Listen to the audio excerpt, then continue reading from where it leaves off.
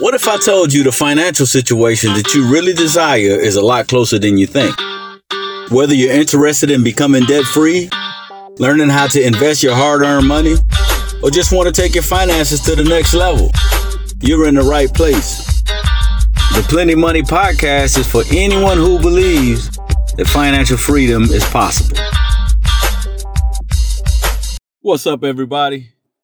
Cornelius Davis here, coming to you today from New Orleans.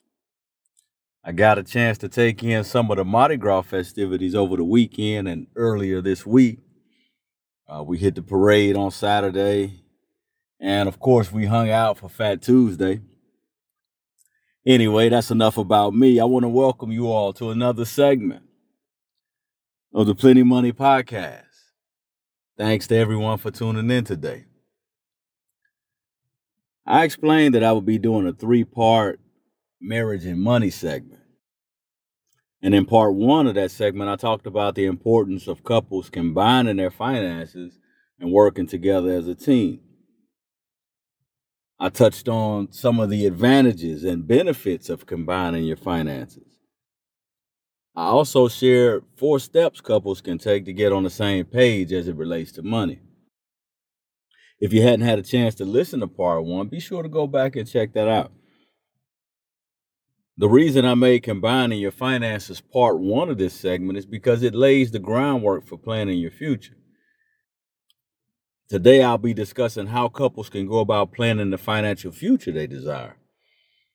I'll highlight some of the benefits of planning together, and I'll lay out 3 steps couples can take to create a financial plan that's just right for them. You know, the reality is couples can reap tremendous benefits from planning and building their financial future together. And I want to quickly share 4 of those benefits. Number 1, planning the future together helps to strengthen the relationship and establishes a shared vision.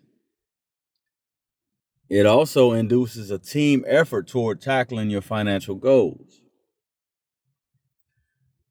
Number 2, building your financial future together yields tangible evidence that life is better because of the other person. You know, whenever you're able to look back and realize how far you've come, it's a testament to what 2 people are capable of building together.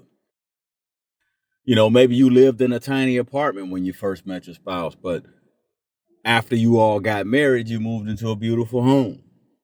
Or maybe you were driving a beater when you all first got together, but since being married, you've driven nice vehicles. Or maybe you didn't have any money in the bank before you got married, but now you have emergency savings set aside and a lot less financial stress. Number 3, planning for the future together reduces the possibility of financial conflict. A while back, I got a call from a guy looking for an investment advisor to work with him and his wife. And the guy was explaining that how at the beginning of their marriage, he and his wife were not on the same page financially. He shared that one time his wife pulled up to the house in a brand new BMW and didn't have any conversation with him about it before she bought it. And obviously that triggered a heated discussion, and the car ended up back at the dealership on that same day. Now, he laughed as he told the story because by the time he and I talked, you know, him and his wife were actually on the same page. And he said that they hadn't had any new outbursts since they had agreed to working together. Number 4, planning together helps you take ownership of the future. You know, nobody is in complete control of how their future turns out, but your best chance of creating the future you want is to plan for it. You know, you can make a lot of things happen just by continuously working toward specific objectives. And so once you've combined your finances and start moving in the same direction, you know, how do you go about laying out a plan for the future? And I want to give you 3 steps you can take to create your household financial plan. Number 1, imagine the future.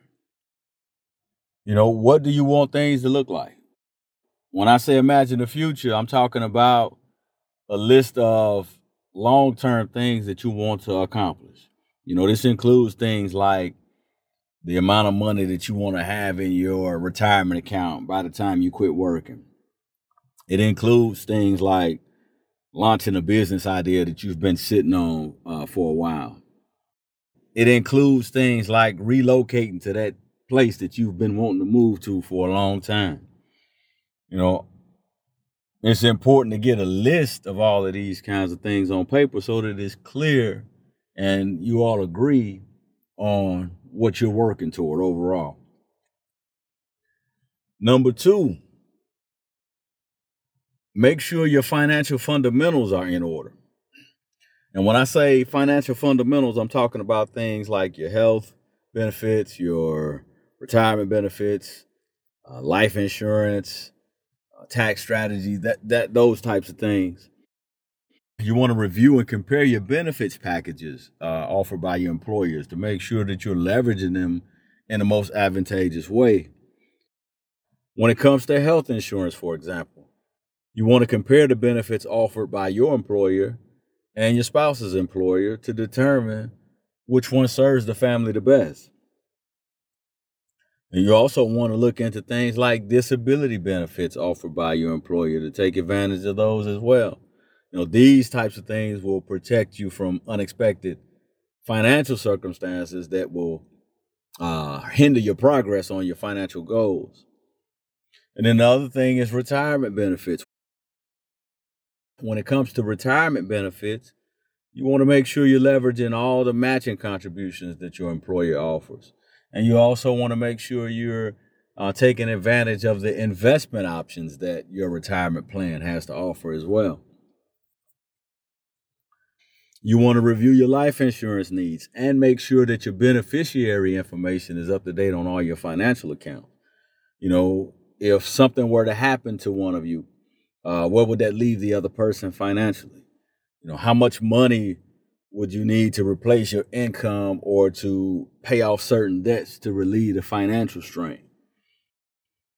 And you also want to make sure that all your beneficiary information is up to date on your financial accounts. It's a good chance that you already had bank accounts or retirement accounts before you got married. And so now that you're married, if anything were to happen to you, you want to make sure that your resources are going to where you all agreed that you want them to go. The next thing you want to do is you want to leverage your tax benefits. Married filing joint offers a larger number of benefits than any other filing status. But married filing separate also disqualifies you from certain tax credits. For example, when your status is married filing separate, you're not allowed to claim the child and dependent care tax credit. And that's the credit you get for money that you spent on daycare expenses. You're also not allowed to claim the tuition deduction, if you have a child in college or if you're in school yourself. And also, you're not eligible to claim the earned income credit. And so you want to be certain that you're planning and filing your taxes in the most advantageous way so that you're leveraging the tax benefits that come from married filing jointly. Number three, and this is last but not least, you want to lay out a plan for how you are going to proceed moving forward. No matter how long your list of goals might be, progress happens one step at a time. And so if one of your goals is to become debt free, then you want to create a realistic plan for paying off that debt and just keep chipping away at it. If your goal is to build a 7-figure retirement fund, find a free retirement calculator and figure out how much money you need to contribute each pay period. I use debt and retirement as examples, but that concept applies to any one of your financial goals. You want to look at where you are now, where you want to go, and what steps you need to take to get there, and then start doing those things consistently until you reach that point. And that's all I have today. I hope you got something useful out of this segment. If you have a question related to anything that I discussed, feel free to reach out to me at contact@corneliusdavisjr.com.